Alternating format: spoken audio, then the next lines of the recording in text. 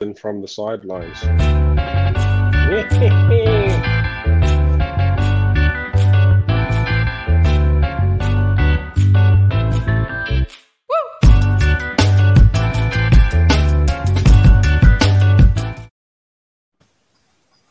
we're live.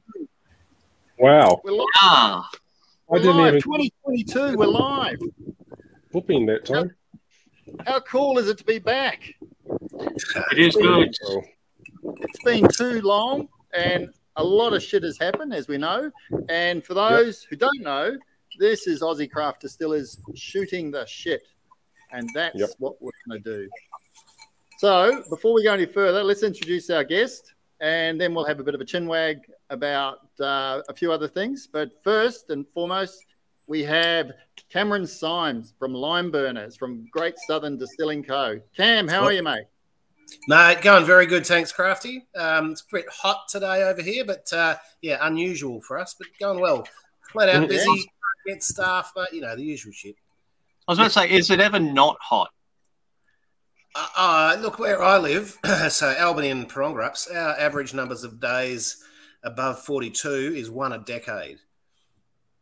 Oh. So, we are much milder. Parongarups is quite often 6 degrees at night. So, forget that desert, mate. Where I live, there are forests, mountains. Right, there you go. Good whiskey making country, Cam.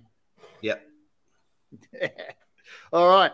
So, So we got Cameron Symes, which is fantastic.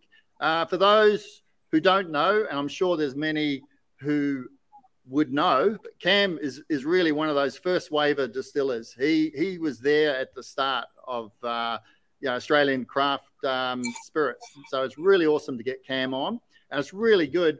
We got Cam on the back of in December. We had Bill Lark on. So. We're getting people who are interested in what we're doing on Shooting the Shit. We're trying to create a platform for Australian distillers to tell their story. So this is it. This is what we're up to, and we think we're doing it right. So I'll just cut into something quickly. Over the holidays, we went and got some sponsors. So awesome. How cool is that? Sponsors. Yeah. Sponsors. It's called a level of professionalism, people. No, I wouldn't go that far. Look at that. It's a level of anyway. You pulled the slide together. It looks good, mate. It looks good. We do appreciate our sponsors. Yes, absolutely. I mean, we've got, just quickly, we've got Barrel Brokers. So Barrel Brokers in Victoria, Robbie Tugnott and Co. Thanks, Robbie. We've got Burns Welding and Fabrication, which is Mark Burns, and Michelle Burns, fabricator to the industry for building equipment for distilleries. We have Youngie, YN Yoke, and he is a master cooperer, and I use a lot of Youngie barrels. Then we have CCL Labels. CCL Australia is one of the largest providers of packaging in the spirits sector. Down the bottom, we have Saverglass. Saverglass is one of the larger bottle suppliers to the industry.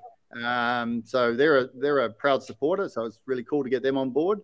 Transwood, another cooperage, Dave and Pam down in Tasmania. They're on the grounds of Adams Distillery, doing some pretty amazing work. I get some pretty good rum casks out of those guys. And then a mate of mine, local natural spring water and wild wogan. So Adrian, I get all my water from Adrian. So all my whiskeys, gins, everything are made with his stuff. So very cool to have sponsors. That's it. We won't talk anymore. Let's whip into the show and let's go. Where'd he go? I'm here, mate. I'm here. He's a pirate. I was thinking now. Look, so this is you can see out here, right? This is not hot. This is looking beautiful, and oh wow, a fair bit of water and shit around.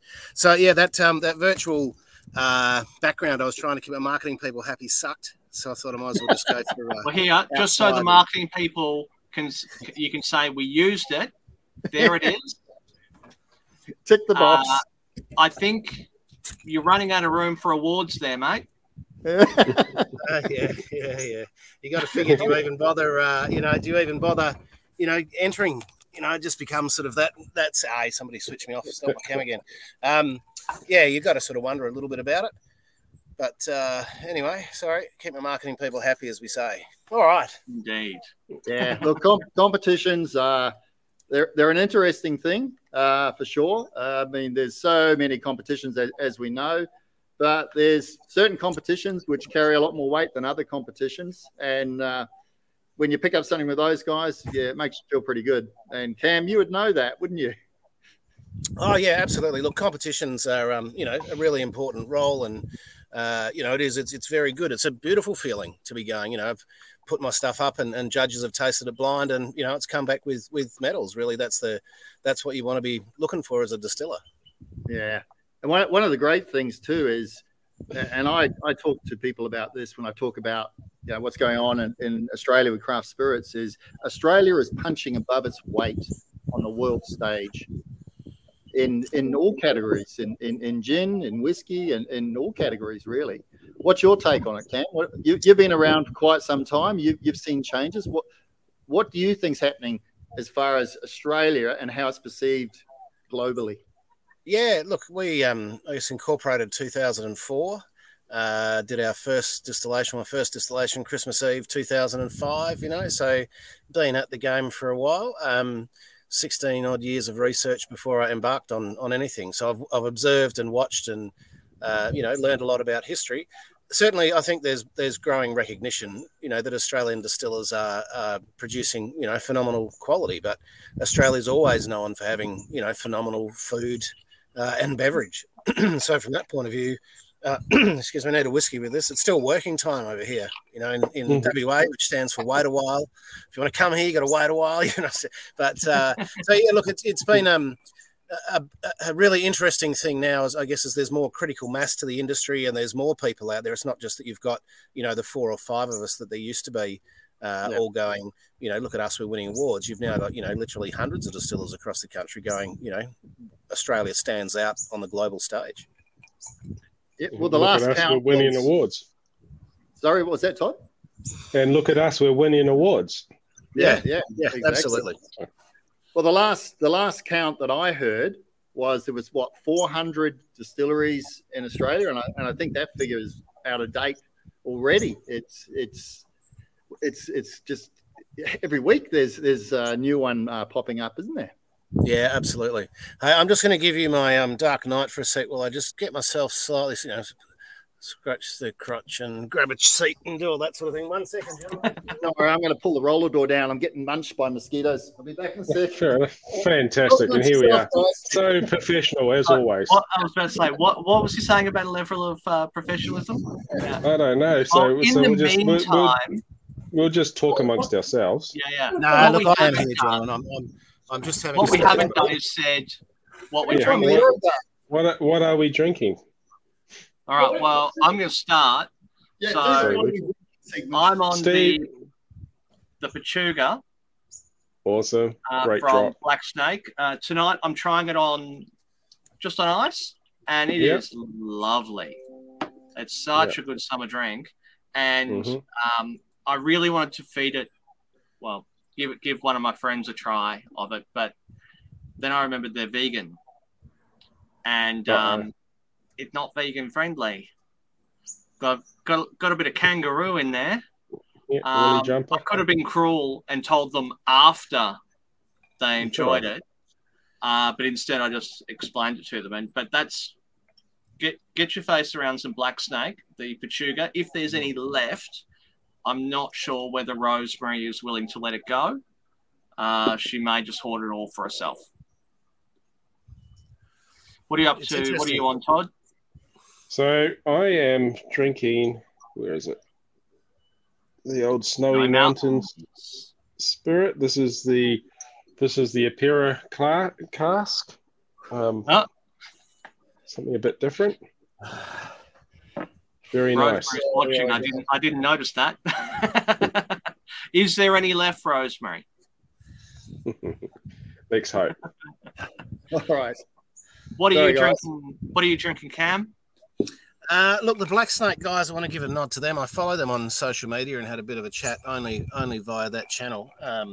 But yeah, doing some really interesting stuff, So I'm keen to try that. Look, at the moment I'm having a Dugite. Just doing some quality control. Of course, it's only 5 o'clock over here. I'm then going to, because I think you're shooting the shit takes a little while, Crafty. Probably going to have a we'll get up to the camera. Well, Tiger Snake, since that's where I've been working today. And then I suspect I might even manage to do a bottle kill for get the cask in there, 429. Some Darkest Winter, so some nice peaty. Yeah, peaty whiskey. I got to push the. No, I'm just making sure my palate stays tuned, of course.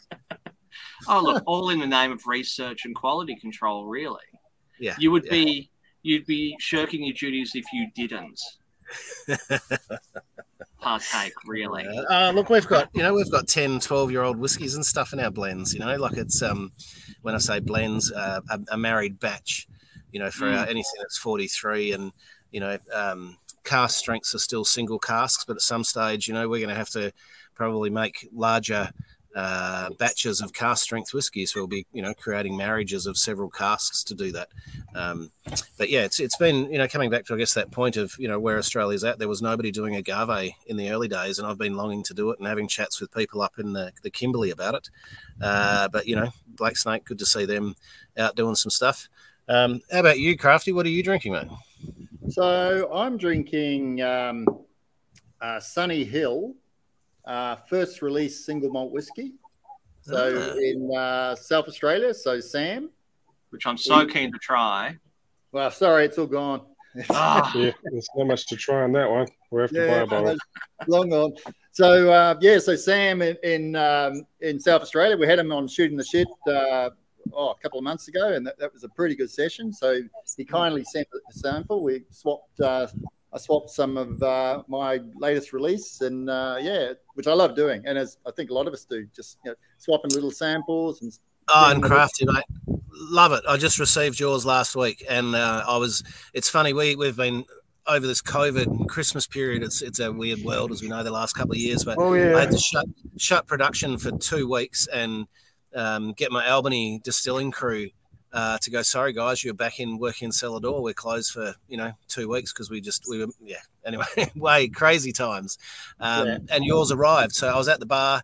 This little package from Crafty arrives, which is that 100 ml, just beautiful, lovely, rich chocolate notes, mate, nice and creamy. And it was so the 2 guys were there with him. I was like, hey, here's something to pep you up, keep you going for the day, because we were getting slaughtered, of course. But it's good. It's nice receiving those gifts. Oh, yeah, it is, mate. So what else I'm drinking? So Nick Hope in Dusty Barrel is playing around with rice. So this is his rice spirit. So I'm going to have a wee taste of that a bit later on. I'm going to also go on the sweeter side. I'm going to been drinking a bit of this limoncello from New South Wales. And these guys, Maria River Distillery. And the limoncello is very interesting because it's got a bit of a piff to it, which from what I understand with limoncello, you don't want piff, but it's adding some really interesting structure to it. So I'm really, really enjoying this. And we're distilling honey this weekend. It's my playtime, distilling honey.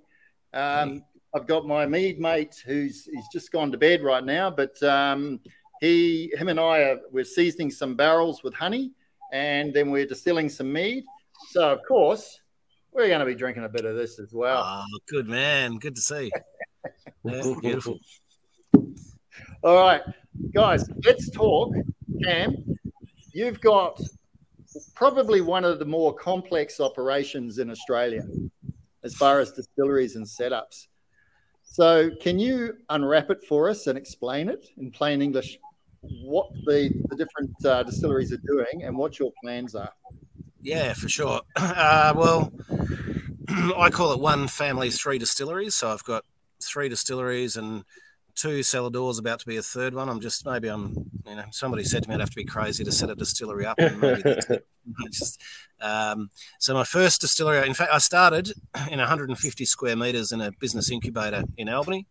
And and it was tiny. You know, I had my 1800 litre and my 500 litres still in there, and my mash tun, and was doing everything there. And then I rented another 50 litres, and that was my barrel. 50 square metres was my barrel store.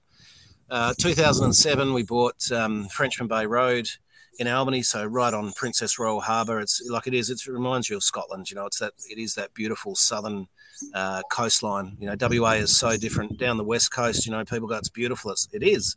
But, you know, come down the south coast in WA and it is just another world.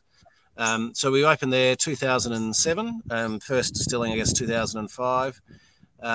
Then I had a joint venture with a place called The Grove over in Metrocup in the early days, and they were, you know, selling our product and had some plans to put stills and stuff in there. But in the end, you know, they did their own thing, and we set up Giniversity right in Margaret River, so our second distillery there. Which is in town, and it's right on the edge of Margaret River itself. So that's what we call Giniversity. And then Parongarups came up, so 60 k's north of Albany. So Albany is this beautiful coastal Mediterranean, you know, very cool, mild, temperate, you know, climate. Fucking cold, excuse, I hope you can bleep that out from a lot of people's point of view. People come here and they go, I tell them, you got to bring beanies, bring jumpers, man, it's cold down here. I did a lot of research, you know, being a Scot, the cooler it is, of course, the less evaporates from your barrel, you know, ceteris paribus, everything else being equal. So, you know, if I'm 5 to 10 degrees cooler than the rest of WA, consistently, if not 15 degrees, then, you know, long term, that means I've got more whiskey in my barrel. But it also should allow the spirit to mature, you know, in a more balanced, less rushed manner, was my theory. But Parongarups is 60 k's north, so that's Parongarup Mountain Range, which from what I read is the world's oldest mountain range, probably the most remote distillery in the country, right? And I know there's guys in Tassie who are going to be going, no. I'm like, mate, you come and check this place out. I've got 30 acres there, and when did we buy? That was Margaret River. We opened in 6 years ago, 7 years ago now. We had the first Australian Distillers Association conference there, was our opening day, you know, at Giniversity. So I guess my goal in general terms, trying not to be complex, but to keep it simple in my own head, was to go, I want to create centres of excellence, right, where I can get people to focus on, you know, 1 or 2 products, because it's a really complex process. The digger you deep, the deeper you dig, the more information, the more knowledge there is you can get, and, you know, the variances and nuance. Oh, yeah. So Albany is single malt whiskey. Giniversity is gin, and we do some other liqueurs, and look, man, I experiment everywhere with what I'm doing. We do a whiskey barrel-aged sriracha, or fermented whiskey barrel fermented sriracha sauce over in Margaret River as well. And anyway, so then I need to try that. Right, yeah. Yeah. We're just, as with everything we do, we're scaling up. You know, we're now actually doing, I think, 200 litres and so 100 litres in a barrel, because you get allowed to ferment and sit there and you know, all that fermentation process. Parongarups, 30 acres. It was a 3,000 square metre winery. Bit of a sad story behind it. It had been set up as a cooperative with local wine growers in the Parongarup region. And look, one thing I'm really blessed with in WA, and why I chose the Southwest, was the quality of the produce down here is phenomenal. You know, the wines, if you haven't tried them, pick up some wines from Parongarup and from Franklin River, right? They are stunning, you know, down in this part of the world. So anyway, it went through, they'd gone broke, and I managed to pick it up. Nobody wanted it. It was too big. It's too far away. You know, you'll never fill it. You know, now we've had Parongarups for 6 years, and we've got, you know, 3 big stills in there. I've got a 9.5 metre tall pot still that came from a South Australian winery, you know, that I managed to rescue. And there's stories everywhere, as you know, Crafty. So, you know, Parongarups, if you look, like, is my engine room, right? It's not open to the public. Yeah. I can swear on this, and you can bleep it out if you want, can't we, Luke? I know. We've had Alex on the program, and we lost count. Yeah. Alex Dallenberg. This swear jar somewhere for me. Have a swear jar for Cameron. We need swear jar. I spend most of my time out in Parongarups because it is isolated. It's only half an hour out of Albany, but it's, you know, 60 odd k's. It is remote. I don't get annoyed and disturbed. It's my experiment. I got so much stuff happening out there. I've got 600 litre yeast propagation vessels. I got anyway, I've got fermentation vessels that I'm trying to get up my rum to 22% ABV and actually keep it as a biodigester. Anyway, there's all these good things that I've got going on. So Perongarups is experiment. So that's maybe it is too complex. It's one family, 3 distilleries, each one a centre of excellence, and cellar doors in Albany and Margaret River. Margaret River's got accommodation. Somewhere along the line, we managed to pick up some accommodation, and now we just bought a winery in the Swan Valley, which we're not going to operate as a winery. It'll be a cellar door in the Swan Valley just for Giniversity and Lime Burners and Tiger Snake. And so, the one family, 3 distilleries thing. So it really begs the question, which one's your favourite? I need a drink. Oh, which one's my favourite? Right, that's like asking me which one of my children is my favourite. You've always got a favourite child. No. Which is the thankless one? which is the one that gives you the most shits? Which is the one that keeps asking for money? Like that's like kids, isn't it? No, they all do that. Oh, it was funny. I did this. There's some friends of mine, guys called Mammoth Drinks, who were supporting Australian craft distillers. Did a gin advent calendar, and anyway, one of them goes, "Oh, somebody," and I forget the gin. I should give them acknowledgement that they were using the Christmas tree, and we were using the sandalwood, which is hemiparasitic. And he's going a little bit like your, kids when they're in their 20s, really. So it's like, yeah, it's sort of. But we digress. Which is my favourite? Look, Perongarups has the most potential. I've got 1,000 square metre barrel store there. We're about to build another 1,000 square metre barrel store. It is the engine room.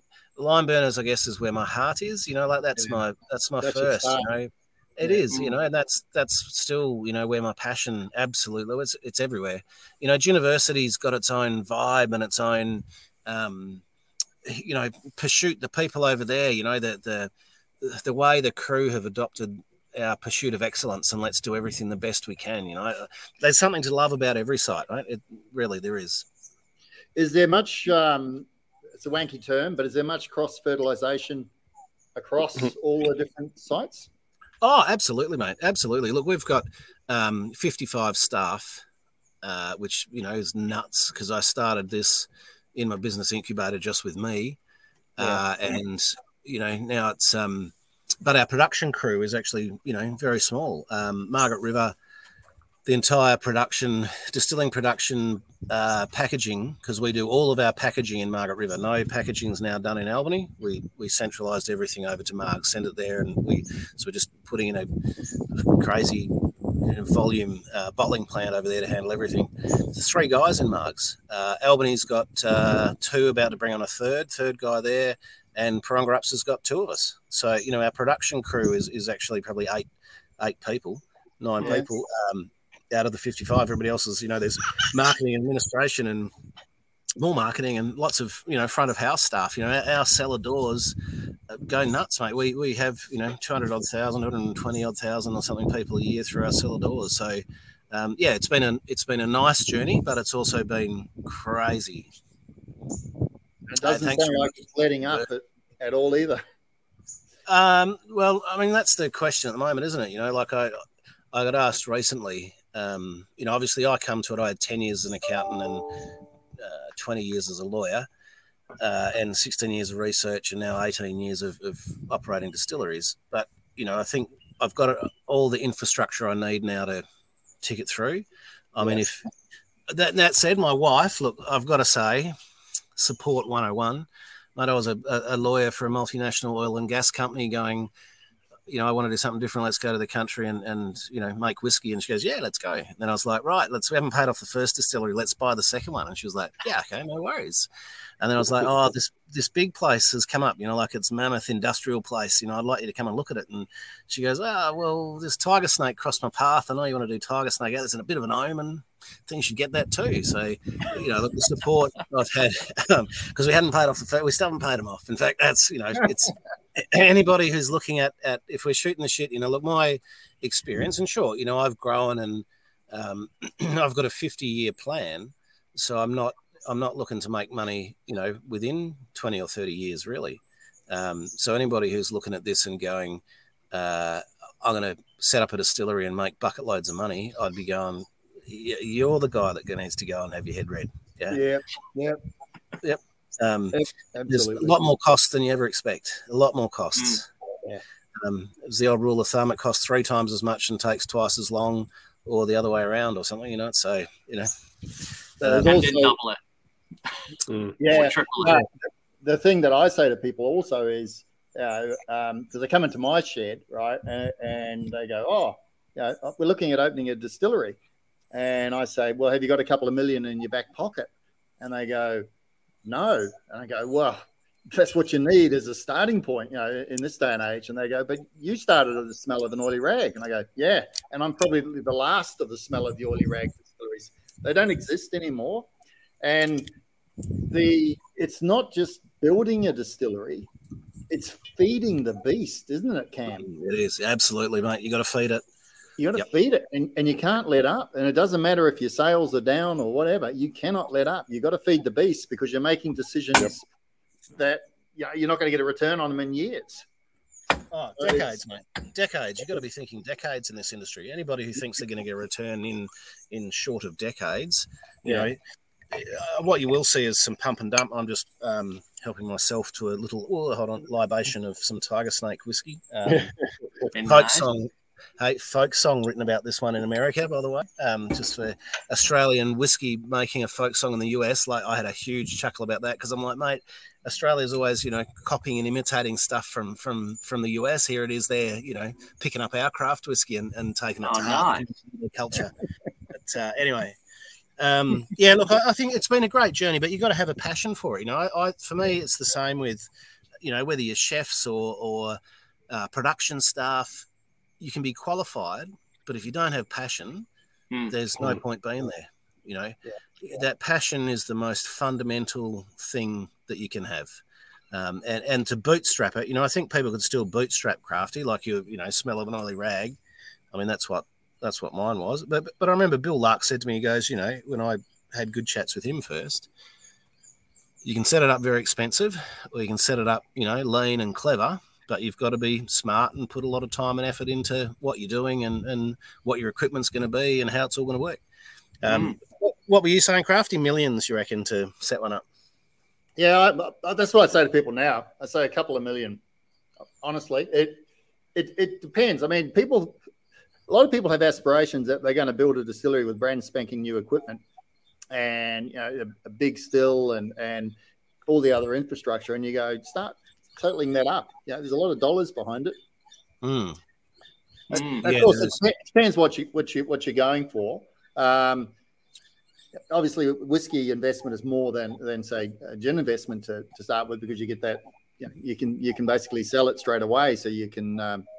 It supports the business. Whiskey is a longer term game for sure, and rum and brandy.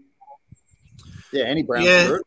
Any of the brown age spirits. I mean, even if you want to cask, age, and we're resting, gin for a year to a couple of years now. So I think anything where you want to be taking that time and let it do, that's going to be it. I think we'll see some, probably some brands in that gin space because you can get to market faster. But I got asked, would I do it again? And 20 years, or almost 20 years in, 18 years in.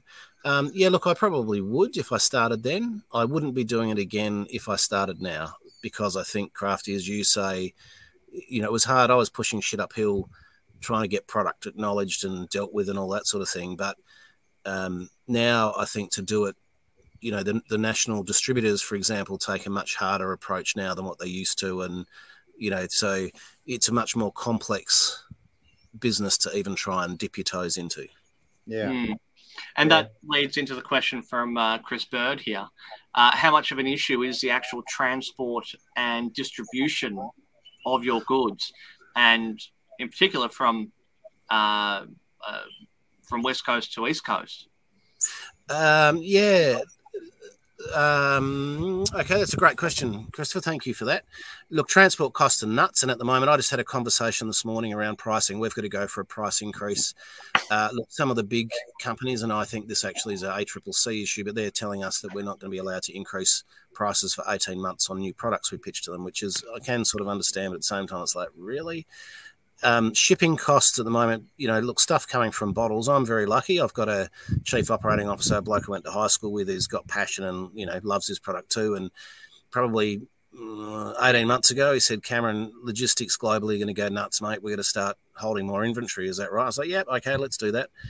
Well, even talking to Bunnings, for us, we used to spend $4.5 to $5 grand to get a pallet in. That's about what it is now. No, we used to get a shipping container in the country. We're now getting quoted. We just got quotes 20 grand. Yeah. I bring shipping containers of barrels from America 2 to 3 times a year, 40 footers. And that cost has gone up 4 or 5. We're over 20 grand in transport. I spoke to another distiller who didn't have the foresight to have some of the inventory we have, who's actually air freighting in pallets of glass, from Europe. Yeah.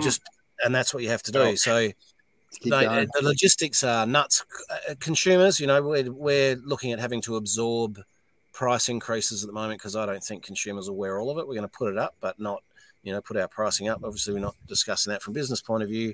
But it is really tough. The global, and I think it'll be 2 years, maybe 18 months to 2 years before global logistics sort themselves out and you get more reliant. So any distillers out there, I'll be going, put more money into inventory at the moment, would be my suggestion for business risk. But so that's a nutmeg. Getting product over east is always tough. That's why we now bottle exclusively in Margaret River. We transport costs, both the carbon, CO2, carbon miles type of thing was too extra distance to Albany. And look, with the Swan Valley, we're not committed to doing anything there at the moment, but, again, we might be able to in 3 to 5 years be looking at going, well, we could actually cut carbon costs and other costs for transport by dealing with everything in a metro city, just ship our spirit to Perth and handle all packaging and distribution from there. The East Coast is a nightmare. It's really hard dealing with the big guys who the gorillas remain nameless. Look, it's hard. Yeah, there's only a couple. They're big gorillas. They leave bruises. Look, I think you got to go into dealing with them, I think, with your eyes open. And it's hard, look, we are super remote. I mean, Kaylin in Kununurra at the Hoochery, yeah, guys, you are actually more remote than us. So I'm not that one by a couple of 1,000 kilometres. But, they'll say to us, we give you an order on Monday. Hey, to Andrew Young. They'll get an order to us on Monday and we're meant to have it in Melbourne by Thursday. And it's like, yeah, mate, no worries. Like, we order it, the transport pick it up today, then it goes to Perth, then from Perth to Melbourne these days. Who knows? And from Melbourne to you. And then you want us to meet a 1 hour time window of delivery. So those logistics, you're crafty, you get anybody who's heading into that wholesale element, you've got to then employ people and increase, I've got logistics people and stuff to deal with that because I don't need the headache. I want to make good whiskey and good gin and good spirits, So it gets more complex. So I hope that answers that question before around, logistics and getting stuff over east. Yeah. Come back to pricing because that's an interesting comment. There's murmurs on social media. I've seen a couple of people post and a couple of articles saying that global demand for Scotch is going through the roof. And logistically, it's hard to supply Scotch. And there's talk of within a year, with 2 years, 3 times the price of Scotch is going to be out there in the marketplace. That's going to have a very interesting impact in Australia if all of a sudden Scotch starts to become incredibly more expensive. Don't you think? And we already pay the Australia tax on almost everything. So, yeah, look, I think that's an interesting point. The Australia tax, we pay a remote tax.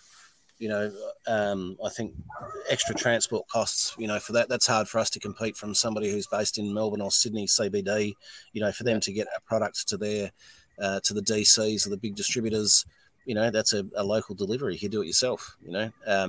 Yeah, whereas for us, there's, you know, hundreds and hundreds of dollars of extra cost and logistics. And of course, if you don't meet your 1 hour window, you're booted back, so you charge more and all that sort of thing, let alone give them a pallet that's not, you know, 100% right. Right, then you've got a real problem. So yeah, look, there's the tips for new players, I guess, is it's a complex minefield, and I just like setting up a distillery. Start small, take it small, you know, do small mistakes, you know, don't make massive. I wouldn't come in and go, I'm going to put $3 million into this, because my accounting background and I guess my commercial law stuff, I got asked probably 2 years after. Oh, some magpies. Sorry, my local. They're coming in. They'll come in for a feed shortly. You know, I got asked 16 years ago. Look, what did I foresee? And at this stage, we were whiskey distillery number 5, and I think I was aware of a 6th one, you know, in the country. And I said, look, I think there will be, you know, I actually didn't say hundreds. I said there will be tens and tens and tens more distilleries that will open up. Yeah. Then I think there will be a lot of price pressure and what you call more of a spot market. You know, I mean, at the moment there's Lime Burners and there's Crafty and there's, you know, Lark, and there's brands that then are identifiable. But then when people start to go, we've got a homogenized, you know, product of Australian whiskey, there's going to be significant, you know, liquidity and price pressure for people. A lot of distilleries will go broke, and that's the unfortunate, sad reality of it. You know, I think there's a lot of people who don't actually understand the technical, you know, there's this reason why big global companies do this with, you know, seriously paid people in technical areas, because the economics of it are tough. You know, at a small scale, it's really hard. You know, if I just had Albany, if I just had Lime Burners, which is, you know, pumping and going great, the economics would be, you know, my children would be cursing me. You know, it's only because I've actually been able to go, I can get some economy of scale and, you know, produce to that.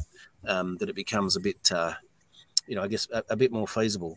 I think, you know, Crafty on the other end, you know, you've got, you know, a brand which is you, and it is Crafty, and, you know, you'll love that and you'll do, you know, really well and comfortably out of it.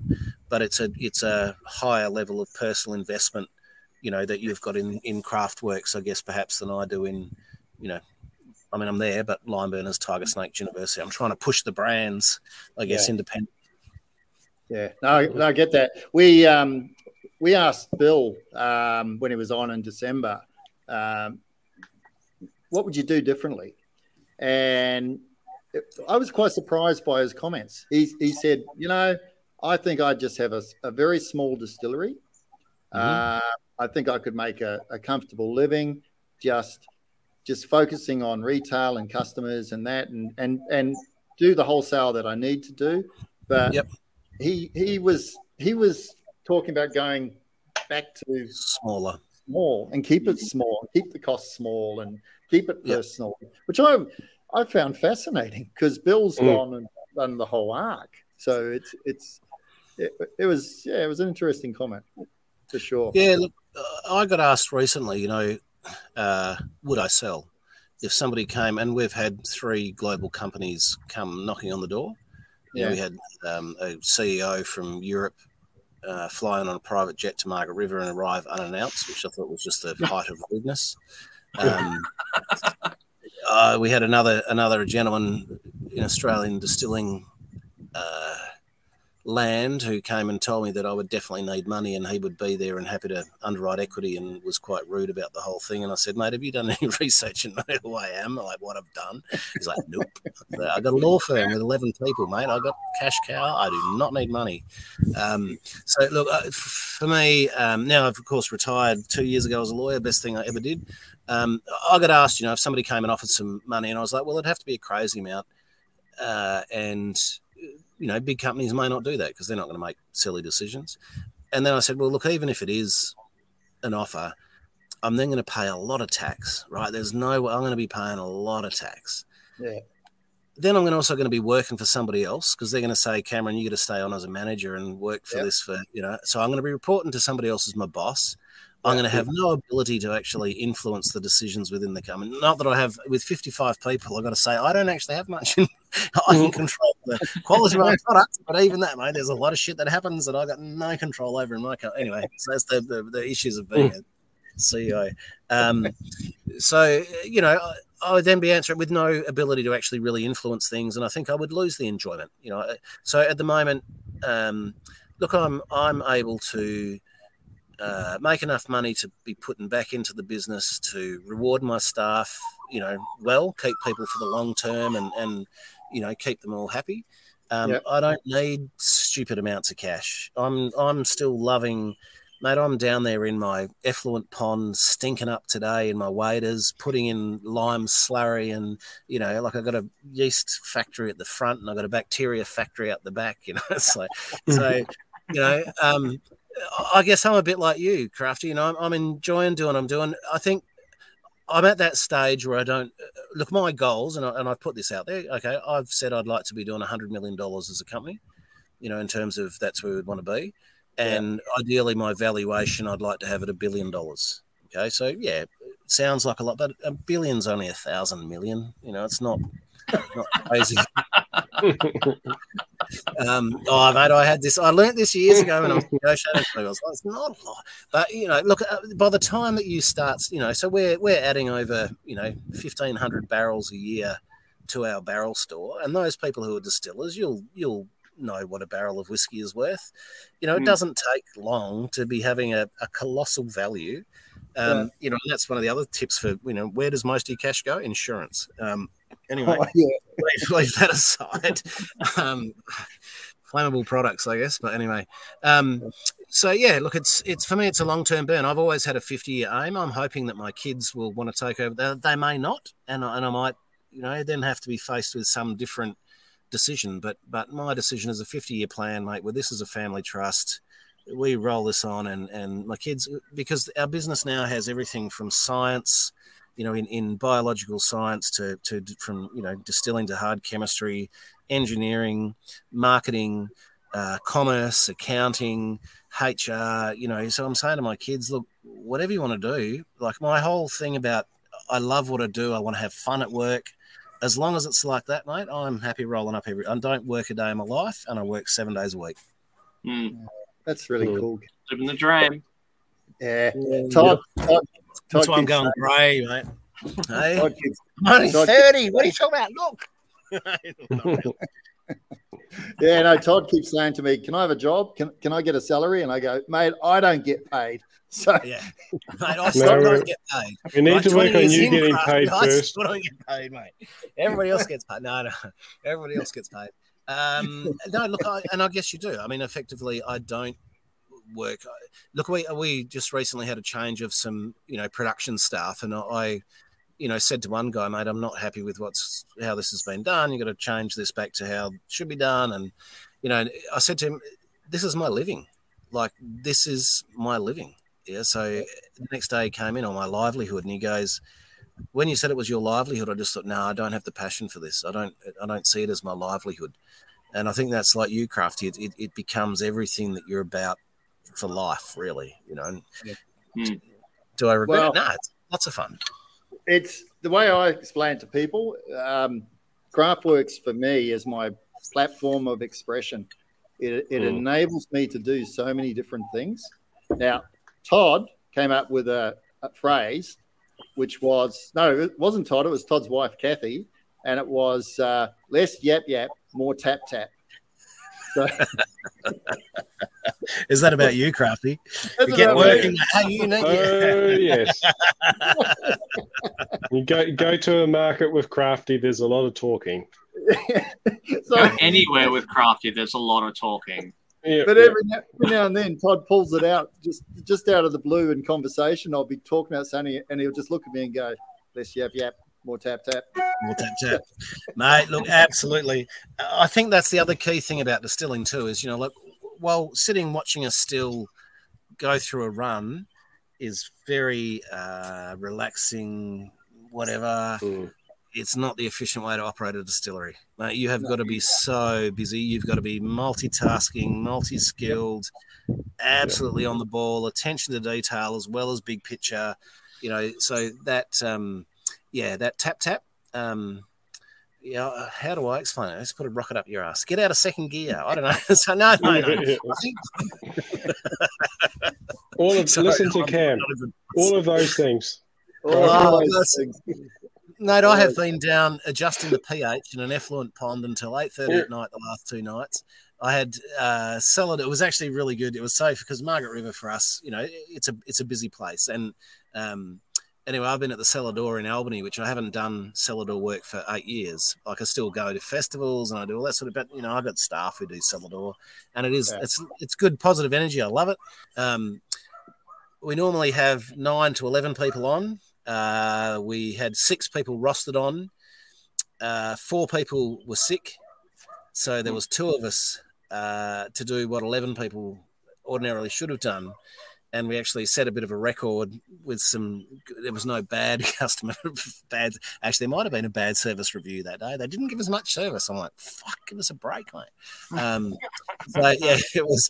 I tell you, dear. So it was good for me to be able to go to staff, and I think anybody who sets up a distillery and does that inevitable thing of then employing people to work. As my dad said to me years ago, he said, Cameron, some people think when you're the boss, you get to take it easy, do less work. He said, mate, when you're the boss, you are the hardest worker in the whole business.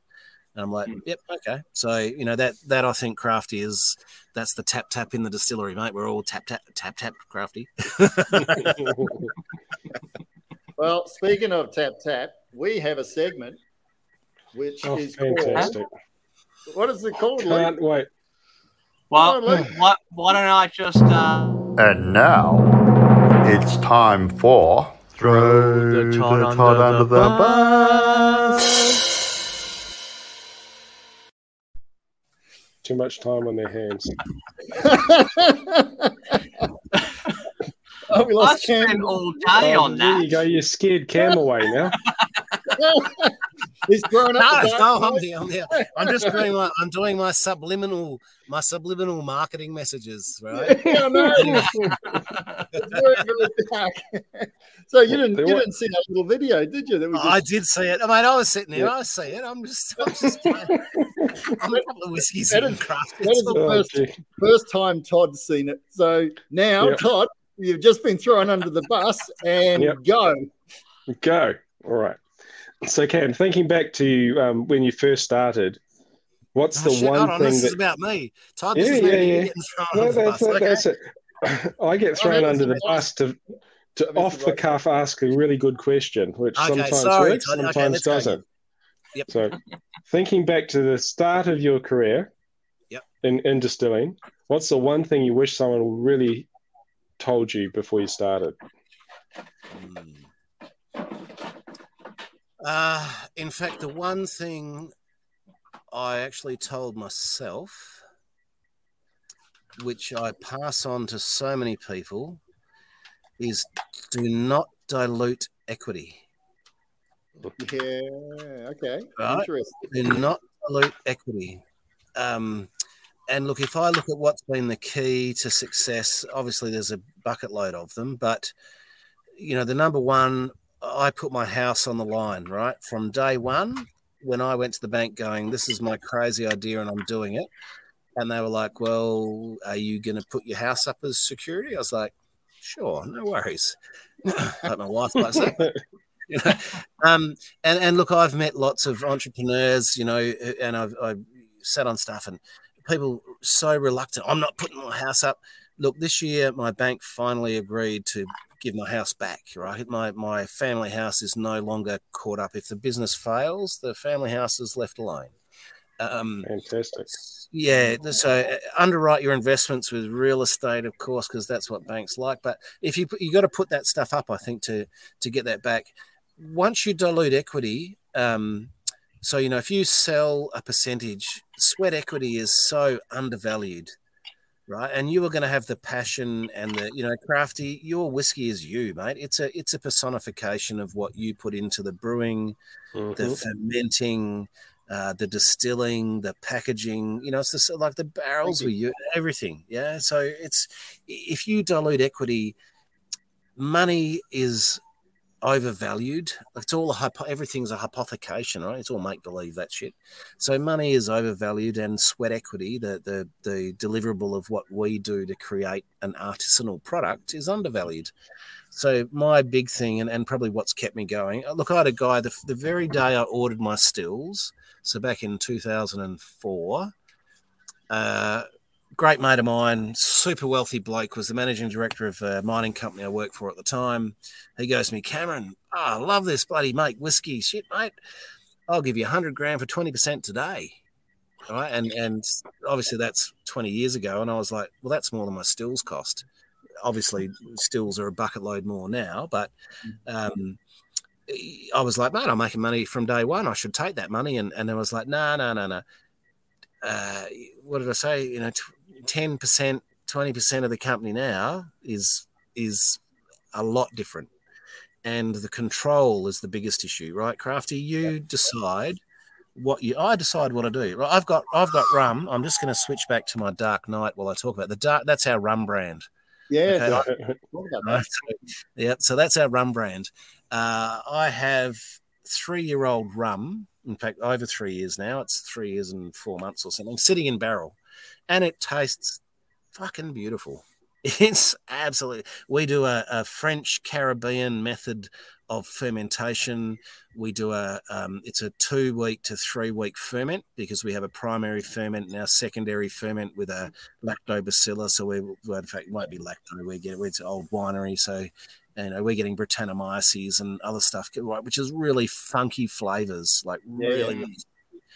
At the end of the ferment, the wash tastes like Dutch salted licorice, right? It's phenomenal. So anyway, rum. But 3 now. If somebody was an equity investor, if I was an equity investor in my business, I'd be going, Cameron, what are you doing? Right, like 2 years, get that shit out. Let's start making money off it. Now, I haven't found a bottle. Like, I have not found a bottle that I'm happy with for the rum. Yeah. And then I start to go, now I'm going to talk 6 to 9 months of logistics time frame delay to try and get stuff out of Europe. So, hello to Nathan. From my point of view, it's that luxury of being able to make the decision of, I don't care whether the rum comes out as a 3, 4 or 5-year-old, mate. I am building a rotating drum malting machine that can handle 5 ton of malt at a time just for my whiskey making. I've got some fantastic rum. I've got 50, 60 barrels of casks of stuff sitting there, and it is delightful, but it's not number one priority. Being down to my effluent pond, adjusting my pH, that's not You understand how it works, Crafty? Jesus, I've got to keep my neighbours happy. Why would you build a house 300 metres from a bloody winery effluent pond? I tell you. Anyway, that's a whole new story.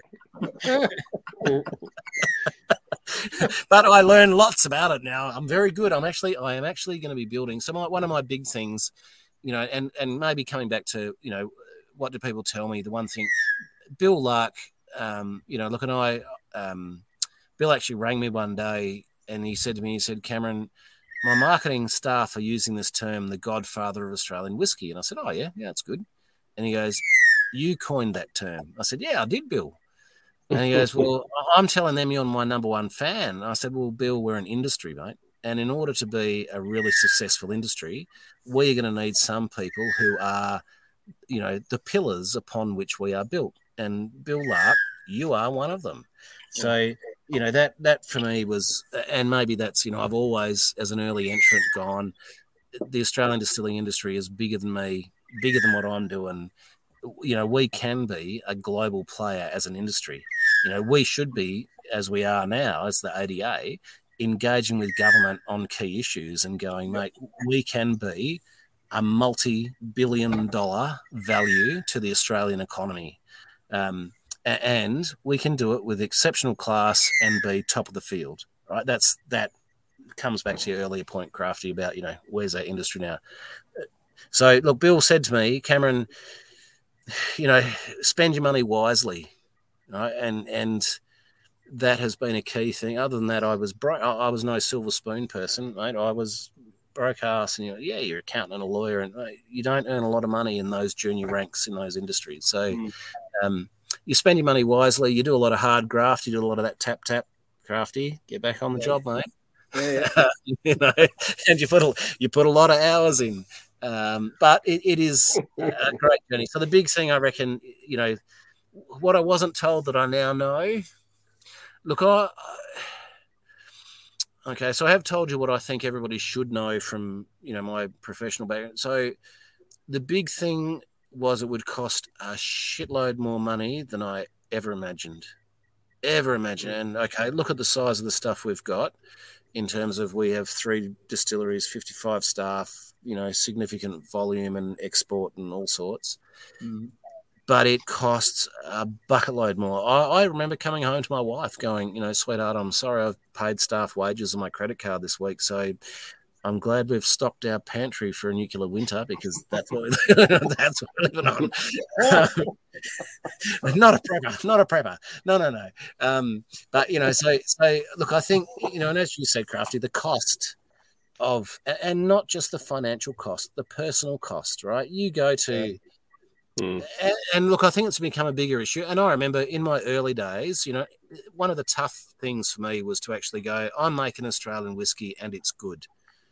People who would be craft producers now would be going, hey, I've got Australian whiskey. And most consumers would be going, oh, I'm expecting this to be good. Whereas when I started, people were like, well, this is going to be shit. And I was like, yeah, great.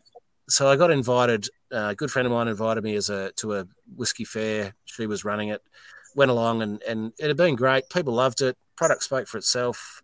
And then one guy came up and he goes, it's the worst whiskey I've ever had. It's shit, mate. And I said, oh, thanks for that. I said, well, have you ever made whiskey? He said, no. I said, oh. Have you ever made whiskey and then sent it off to an international competition? He said, no. I said, oh. And have you ever made whiskey and sent it off to an international competition and got a gold medal? He said, no. I said, well, you can get fucked then. Now, as the owner, I am the only person who could say that, right? Well, that's actually better. That's better than Marty Pie's line. So Marty Pie, Riverbourne, right? Yep.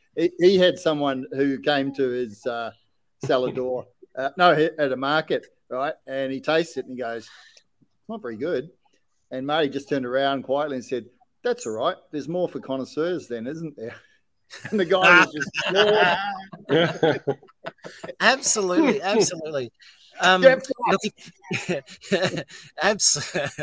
like that one. Good on you, Martin. Look, look, Pearls of Wisdom, Lynn Lark, and both Bill and Lynn have been, and are, I consider, mentors, right? I rang Lynn and said, oh, Lynn, I've got my gin. I've got my gin recipe settled. I'm ready to go. How do I know whether it's any good? And she goes, do you like it, Cameron? I said, yeah, I do like it. She goes, it's good then. I was like, oh, right. She goes, mate, don't give a shit about there are going to be people who love it, people who hate it, as long as you like it. And that's been the key thing for me with I will not release a product unless I am happy with it. And it bugs the shit out of some of my staff because I'm like, no, don't like that. Yes, like that. No, and so unless I'm happy with it. So yeah, that was really nice words of wisdom from Lynn in the early days about, if you like it, that is the only thing that really matters. And I totally digress because I'm 2.5 whiskeys in and forgot what the question was. That's all good. I'm actually one more whiskey. And that thing again. Is that? I'm not the only one getting that. Who's doing that? Luke? Not me. We had this problem once before, didn't we? Oh no, it's all good. Oh, back again. Oh, that's good. That was a nice segue out of that question I missed. Hey, there's this thing on ABC I've watched called Drunk Historians. I think that sounds a bit like this shooting the shit thing. Yeah, completely scripted, not. So I've just been drinking Nick Hope's rice spirit. It's very, very creamy, very, very interesting. Nick's doing some pretty cool stuff. And Nick raised a good question. I don't think we've actually addressed this question, have we, Todd? What was Nick's question? It was something about blends in Australia. Yeah. Where do you see Australian blends in the future? Which is a really good question. That's for you then, Crafty. Well, That's for you, mate. That's for you. Great question. Can I clarify? Well, is it possible to clarify what do you mean by blend? Good question. Can you define blend for me? Yeah, good question. I think the question's coming from Nick is in regards to blend grain and malted barley and rye. So it's not. It's basically not barley. It's grains. Yeah, but blended mixed grain. Look, so for me, a blend. Well, not battered whiskies, just true blends. Yeah, a blend. Well, look, I look at a blend to me is not so I'd call a mixed grain mash different from a blend. And I'm having this dispute with a couple of international spirit competitions who are trying to tell me that Tiger Snake is a blended whiskey. And I'm like, no, it's not. It's a mixture of grain done in a single batch, mate. A blended whiskey to me, blend refers to the end product, right? A blend is after you have your spirit, you then blend it. That's why it is blended whiskey. Otherwise, you'd be calling it blended grain. Yeah. It's blend talks to the final product. For me, I see that there are phenomenal things going on across the whole industry. And Nick, if I answer it this way, I've said for 10, 15 years, we're in a golden age of Australian whiskey making. If we're just talking that, there are phenomenal things going on with people who are so creative and you might say pushing the boundaries. I think people are nuancing and looking for a difference in relation to what their mash bill might be or how they, what wood, they age it in, what their wood policy is, or how they marry casts together at the end. There's so much interesting stuff going on. The rising prevalence of specialty grains, and I'm not going into a deep conversation on that, but specialty grains being used in brewing and distilling, and coming more to a fore, I think is very interesting. So the future of blended whiskies, if I talk about it literally how I see it, that is then somebody in the secondary market buying barrels of whiskey from distilleries and blending them together to make a whiskey they will sell as a brand. Okay, Now David of Struska, fantastic guy, incredibly knowledgeable, and masters in distilling, big distillery. He is trying to produce enough really good quality base material that then people can go, hey, I want to be a blender. I will buy whiskey from different distilleries and a whole heap of different whiskies from David, and then I'm going to create my own unique blend. That's more akin to me to most of the gin market, where it's a faster turnaround. You pay more for the base product and do that.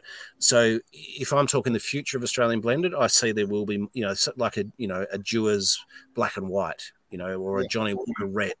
There might be somebody who comes out with a, let's call it Great Australian Outback, because that can't be done, already been done. But, somebody might come out and go, hey, I'm going to actually create a whiskey brand. I'm going to buy, a little bit from Crafty and a little bit from Cam and a little bit from Starwood and a little bit from this person and that person. And I'm going to buy a shitload of Manildra. I didn't say that. I'm going to buy a lot of grain whiskey from somebody else and blend it all together.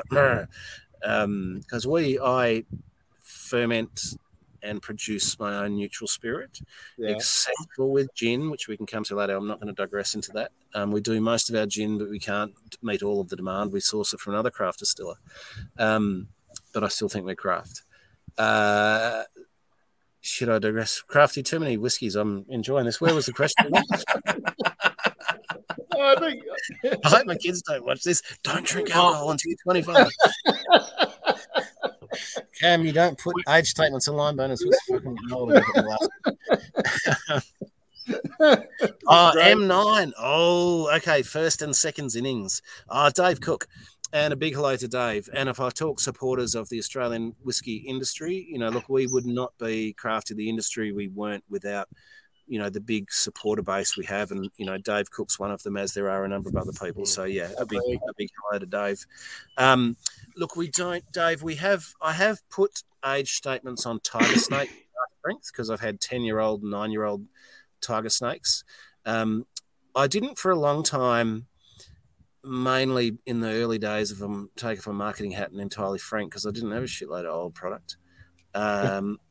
now that I've got 18-year-old whiskey, or 16-year-old whiskey as my oldest, and I've kept whiskey consistently every year, and we blend, so anyway, we are now considering from a marketing point of view, do we need to do that? Because, a new craft distillery who's producing a 2-year-old product is not the same as a 16-year-old whiskey I've got in a barrel, right? They are totally different things.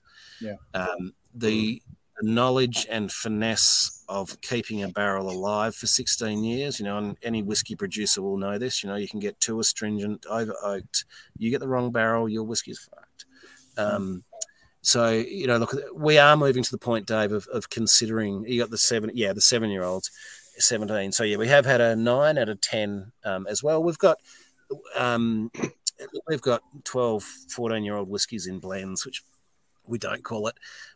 I'm considering doing more of that. So watch this space, maybe to draw a little bit of point of distinction between some of our aged product and some of our, unaged product. Don't expect our age statement whiskey to be cheaper or the same price as our current stuff, because it ain't going to be.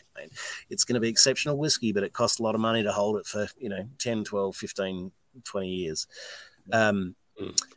So, look, we will probably move a little bit more into age statements. If I come back to it, and I think one of the things that any distiller should take heart at, and Crafty and I, look, we had a great trip to America a couple of years ago now, Crafty. Yep, absolutely. And we met this guy, Harvey, who was an absolute legend of world whiskey. And, he'd been part of Jack Rose. And this guy was, in his 90s and been in the whiskey industry for, 35 or 38 years or something. Yeah? Hold on, 48. Started when he was 22. He was ancient, 70 years. And I asked him, I said, look, tell me top number 3, because keep things simple for myself. What are the top 3 things you've learnt, out of your life in whiskey? And he goes, well, Cameron, a number 1 would be a young whiskey can be a great whiskey.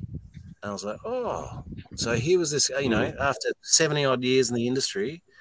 So if you make a cracking whiskey, if it is an exceptional ferment, your brewing process has been good, your ferments happened well, you've distilled it nice and slowly and done it properly, and you've got a cask to interact and age with that, mate, a 2 and a 2.5-year-old whiskey will be. I've won world's best craft whiskey for Darkest Winter with a 2.5-year-old whiskey. Right, we then put in Heavy Peat, which was a much older. It was a 7-year-old whiskey that won the next one of the US craft whiskies. So, look, a young whiskey can stack up if it's an exceptional whiskey. So I would agree with him on that. Number 2 was he thought the barreling strengths were too low. I thought that was interesting. Too low. Yeah. This was Harvey's. So when we were in that bar that night, this is. Yeah, I remember. Well, I shouldn't be talking about this. Oh, I'm giving away intellectual property here, Crafty. No. It was bestowed by Harvey in goodwill, and that's I say I share these things with friends around a couple of drinks. Look, his view was that they used to barrel whiskey at a much higher ABV. Now, it probably makes sense because in the old days, it would have been the economics with the driver. So you'd want to use as least barrels as you can, right? You'd want little money as you can in wood. So you would have been going, I'm not diluting this down. I'm just putting water into a wood barrel to age for years. I'm going to put it in super high strength and I'll add my water later. So his thing was that he thought, and he referred to some particular doctor who I won't mention because I actually have a lot of respect for him. He said, this guy came out going, here's your barreling strength. And he said, the world went, oh, yeah, that's what we've got to do. And he goes, bullshit. In his view, higher ABV. So I'm experimenting. That's all I can say. I don't know, mate. And what we do, Crafty, is one big experiment. It takes decades to find the shit out. So you're going up. You're going up. I'm going down. I'm doing both. Are you? Yeah. I want to go down to 58. I was 63.5 ish, and I'm starting to play around going down. And how are you finding that? Oh, it's too early to tell. Far too early. No, it's not. You would be into the casks every week, Crafty. Come on. Yeah, every week, Crafty. To be honest, it started with a batch that was like, oh fuck, I went too far. It was like, oh shit, all right. but I've been doing a lot of research and talking to a lot of people about barreling strengths. And what we're chasing is, like you tasted IM2, right? IM2 is the best we've made yet, but it's not the best that we're going to make. It's a moment in time. It's a time capsule. And the mash bill has changed quite substantially from that point. But I want to take IM2 and dial it back. It's hard to explain. I want to maintain that complexity, but dial it back and get more spirit coming through. So I'm trying to reduce the cask interaction, but still maintain using the same style of casks. So it's going around in my head right now, and Todd's looking at me going, "Fuck, what are we going to do now?" No, it's all good. I'll have a talk to you offline about a couple of ideas that I have. I've picked up a few ideas over 36 years of research and experience. Look, to me, casks are where I wouldn't say a whiskey's made or broken. I actually think it's made or broken in your fermenting and your distilling and in fact every single step, right the way through from water source. There are many who would disagree. There are many who would disagree and say that your ferment doesn't really add much, or your brew doesn't add much to it. People that don't make whiskeys. What I would say is, and I'm definitely pissed now, mate, I make some cracking whiskies. What the fuck would I know? Your brewing is fundamentally important. Yeah, I'm an idiot, maybe, right?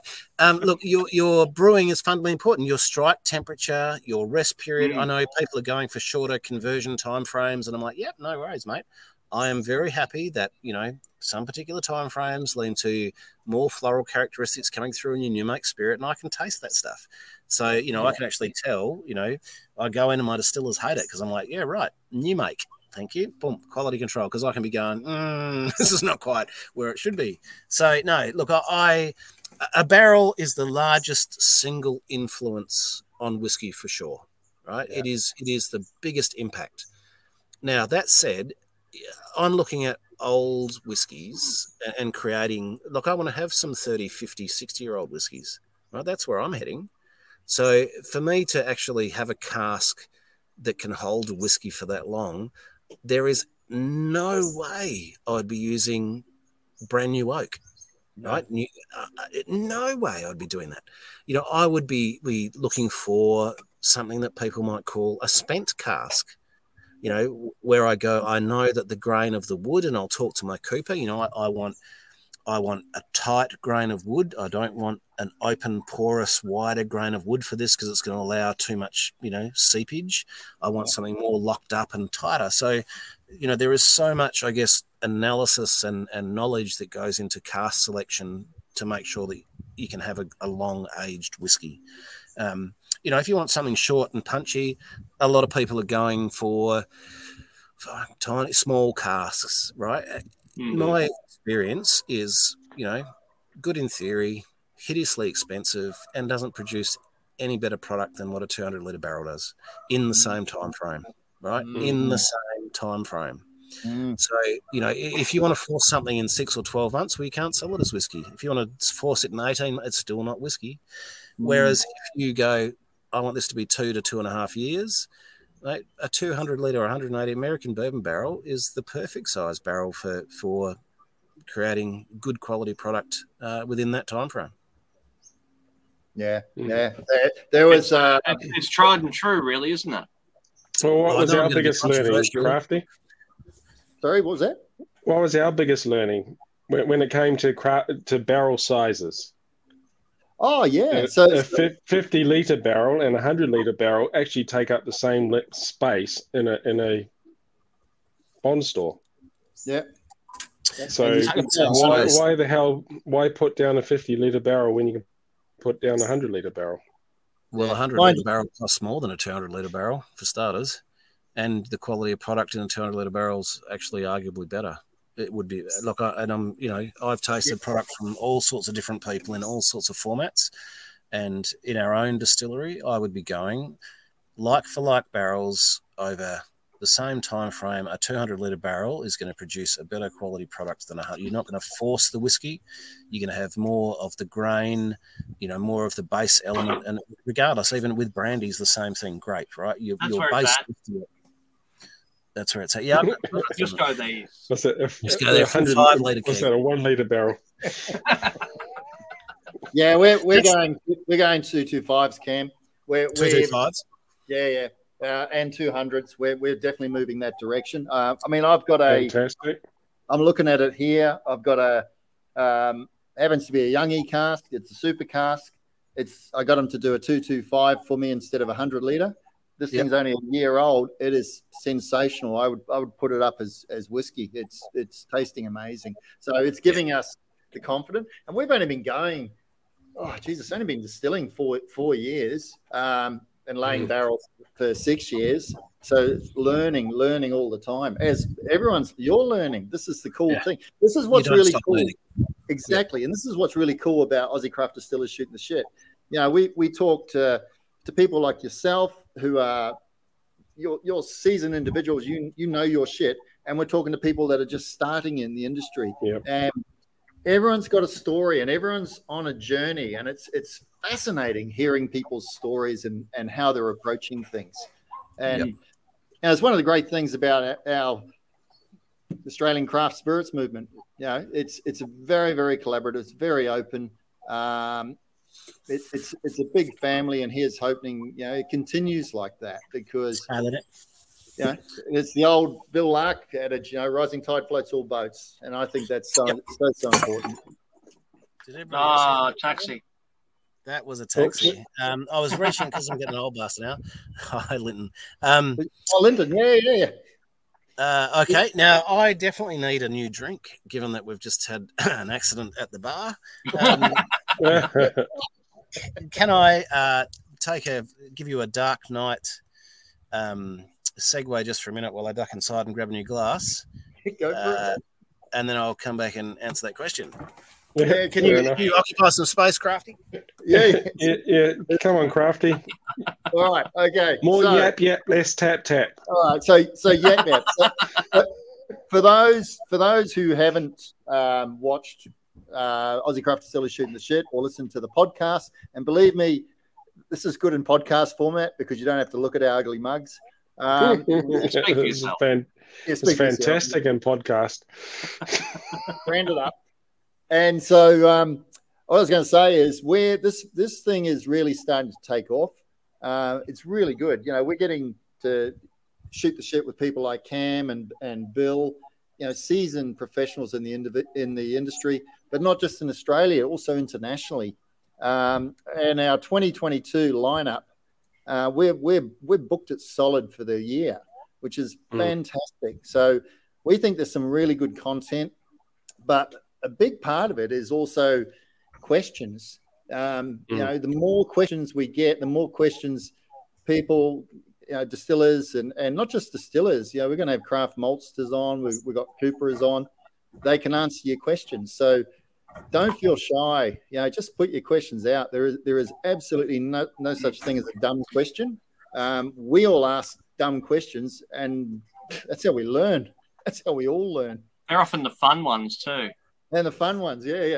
And you get to see, how we interact, how we all interact in the industry, and you can see that there's a core thing going on. There's real energy in our industry. It's an exciting time to be in the industry. We're about probably 6 to 8 years behind what's happening in the US, and the US is just going like this. So Australia is just going to keep going. And just on our fully booked guest list, so in 2 weeks' time on the 27th, we have Unicorn Spirit, Ben Osborne. Ben Osborne, multi-millionaire Ben Osborne. And then on the 3rd, we're following it up. We're backing it up a week later. There you go. Nice one, Mr. Booker. That's all right. We've got Windmill Distilling. Linton. Linton. Yeah. So then we're heading into, what's that put us into February? We've got 100 Souls. So 100 Souls. Yep. On the 17th. Then on the 3rd, we've got Cullington Mill. Yes, Cullington Mill. John Everingham and Bill Lark are going to be guests for that one. So that's going to be interesting because the Cullington Mill is a very interesting story. Interesting. Yep. So there's some really good stuff, and all the way through. So we do have quite a. Are they actually called the Crazy US Farkers? Yeah. In April? No. They are now. We've got some crazy US Farkers. Actually, change that. Change it to Alan. I'm not going to change that. That can stay. Change it to Alan Bishop. Alan Bishop.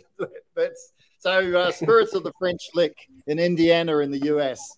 So, I've got to create the graphic, and I was going to put that on. So he is a crazy US bugger, though. I tell you, he really is. Anyway, Cam's back on. He's got a drink in his hand. Right, I got a question for Cam. This is a serious question. Well, there's one on the stage. There's one on the screen. Oh, okay. Go to the screen. What's first? Oh, what's that? That's a lime burner ball. Oh, is that like a whiskey stone, a chilling stone thing? Oh, he's muted himself. Here we go. That helps. Stay outside, liquid on the inside, branded up. So it was my marketing people's suggestion for something to do. So yeah, I'm not a big ice person. I do put a lot of water in with my whiskey. As lots of people are crafty, you would know I'm always let's add more water to that. So like my whiskey to go a long way. So I'm trying. But as a lot of probably the biggest thing I think you need, regardless of your gender fluidity, you need to have big balls to set up a distillery, right? It is you need to have. It's not science, though. It's how you use them. Metaphorical ones, of course. But look, it is, and I think, fortune favours the bold. If you've got passion for it, if you've got a good palate, you're prepared to develop your palate. It's a skill you can develop. There's plenty of opportunity. Now, Scotch Down Under, when's our next batch of peated port coming? Yeah, I'd like to know that too. If the boss will release it, maybe it'll come out. Yeah, look, our peated port, we've got a few of them happening. We're just reinvigorating and scaling stuff up. So obviously what we're doing and what we have been doing for the last 2 to 3 years of larger scale will take a couple of years to flow through. We really don't release product these days. Anything, no age statement. It's rarely under 5 years old by the time it's hitting a bottle with us. So when's our next batch of peated port? Yeah, I'm a bit partial to that cask. I'm not sure I want to let it out. It's a staff only special. No. There will be one out very soon. Watch this space. I've got a couple in the pipeline that aren't far away. Yeah, cool. Awesome. That's all right. Great. Now my question. So, single malt whiskey. There's a premiumization with single malt whiskey, right? And so we play in single malt whiskey, but we also play in whiskey. What I think is in my mind that's occurring in single malt whiskey is the premiumization of single malt whiskey is not necessarily there like it used to be. You can have just whiskey, which is still commanding the same level of premiumization as Scotch. As single malt whiskey. Single malt. Yep. So you follow me to this point? Yep.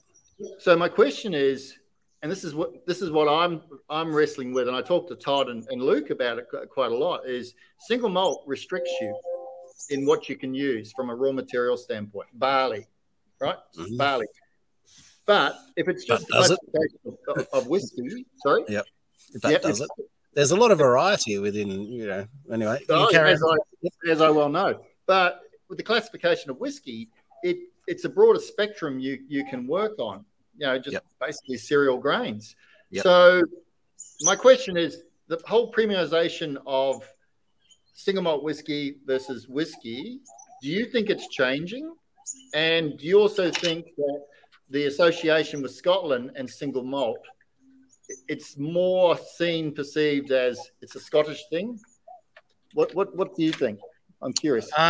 Look, I make mixed grain whiskies. We do a sour mash, Tiger Snake.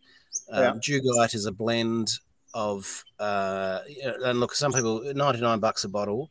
I take Lime Burners, which is $146 a bottle, and I take Tiger Snake, which is $135 a bottle, and I blend them two together in a particular secret recipe, and I put it out at $99 a bottle. Like, you figure me the economics on that. It's to try and make something available for people sub $100, and I can do that economy of scale in Tiger Snake. But look, single malt to me, it's more particular. The brewing process for single malt whiskey is infinitesimally detailed, right? From your strike temperature, your resting periods, your amount of protein you're getting out, how much Vorloft you're doing, your fermentation temperature, the particular yeast you're using. You can, if you make a mistake in single malt, it shows up really quickly. Right. Once you start to introduce mixed grain, and obviously within single malt, you've got Pilsner malt versus pale malt versus amber malt versus crystal malt versus all these malts, right? Yeah. Within a mixed grain, you start to introduce a far broader variety of flavors to your palate, as well as different structure to the whiskey itself. So a mistake is perhaps a little bit easier to hide or not be noticed, right? So I would still be thinking, to me, single malt whiskey, and look, my single malts I think are the premium of what we do. I love Tiger Snake, and some of our Tiger Snake cask strengths are absolutely fucking cracking. Our rum is, but single malt, right? I tell you, it is. If I was a drug using person, it would be the top drug that you could get, right? It is the flavor and the structure and the other thing I think with single malt, and it's, all spirits to a certain extent, but more single malt than grain whiskey or brandy or gin, is that the maker of that product has kept this as a single discrete strain of malted barley, which is the most expensive grain that you can deal with, except for things like black barley, which I'm playing with at $20,000 a ton. Anyway, that's nuts. So look, I think when you get a good single malt, that the attention to detail from that distiller, and when I say distiller, I mean the brewing, the fermenting, the barrel aging, the distilling, the whole lot. The attention to detail from that person is next level. And it's to the power of something else. So to make a grain whiskey, yep, mate, I can do one and I can do this and this is great. Yep, it's beautiful. But there's a whole symphony there, right? And if there's one note out in a symphony orchestra, you're not going to notice it so much. Sorry, my daughter. Last I heard lots about your daughter. Hello. I'm Cam over in WA. Hi. WA. What are you after? No, you can take my phone, yeah. Sorry, hang on. Oh, I need the phone. Thanks, Dad. See you, boring stuff. What are you up to? So look, I would think of it as a symphony, right? Let's liken it to that. A mixed grain whiskey is an orchestra where each individual bit is going well. And sure, if one part of the orchestra is out of tune, you're going to notice it. But if one player is out of tune, you're not going to notice that. Single malt whiskey is like a soprano singer or a tenor, where you have singular focus on what you're achieving. You get one odd breath or a breathe back. I'll ruin it. Next time you listen to a singer and they sing a couple of words, do they do this? Then you find the singer who doesn't take that breath and they sing that seamless, connection. They're taking breath in, but it's not an audible sound, right? That to me would be the premium. So any mistake in a single malt whiskey is going to be magnified and show up like dog's balls. Mm-hmm. Whereas in an orchestra, one single player, you're the conductor, you're a very fine palate, you're going to pick it. Mate, if you're the general orchestra sitting back there going, or the general audience, I'm having a rocking night out, this is great, yeah, I'm loving it, oh, gee, this sounds good, that noise is, the flavours are great, you're going to miss it. So look, I would still go. I think mixed grain whiskey has its place, and there is premium mixed grain whiskey because there can be as much attention to detail in creating, the perfect mixed grain for sure. Because every single player in the orchestra has to be on their note, so that's equally good. But if who died? Uh-oh. And it was such a good point he was making as well. Well, I loved how he was talking about the breath and the soprano, and then dog's balls all in one sentence. That was classic. Where's he gone? I don't know. WA's fallen off the cliff. Has he? No, he doesn't look like he's coming back. Or he's still sitting there. Oh. Hang on. Oops. Bing bong. Oops. Well, we are at 1 minute 29. So what's it? And on that note. On that note, yeah. Well, let's see if Cam comes back. No, he's gone. He's literally gone. We have completely lost him. Really? So maybe that's a good place to wrap it up. After I think we're at the hour and a half mark anyway. Yep. All right. Do the wrap up, Luke. Do the wrap up. Yes. Well, okay. So thank you to our sponsors, of course. So you can check them out on the website. And also on the website, we've got merch. Oh, merch. Show us your shirt. Show us your shirt. We've got merch. You can buy merch. You can buy the logo. You can buy. Look at that. Model it. Model it. Work it. Nice. God, no one ever says nice. I do shit like that. Noise is calling. So we have merch that you can buy through the website. Please like. Oh, Cam's back. Please like and subscribe. Yeah, look, there he is. There, he's come back. Lost him. Did you fall off your balcony, mate? Oh, mate, my bloody battery died. So technology. It's a little technology failure. That's right. We're wrapping up now anyway, I think, unless we have any final questions that we want to do. Final question. I'm happy to take one. How Crafty, happy to have a chat with you. I've got a couple of good things I'd like to shoot with you about probably. But, yeah. No, absolutely. Hang on at the end then. Yeah, hang on at the end. Hang on. We'll wrap it up. So yeah, please like and subscribe on both Facebook and YouTube. Our next one is in 2 weeks. As we said before, we've got I've forgotten already. Ben Osborne, Unicorn Spirit. I'll put out the event a week before, basically, so you can bookmark that. Counting down. Like and subscribe. Buy some merch. It doesn't cost much and looks cool. And there's some awesome stuff there. Look at that. You could look as good as Crafty.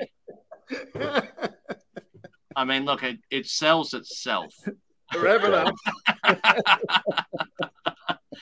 Thank you all. Like and subscribe, and we'll catch you on the 27th with Ben Osborne. Thank you all. See you guys. Thanks, guys. It's been fun.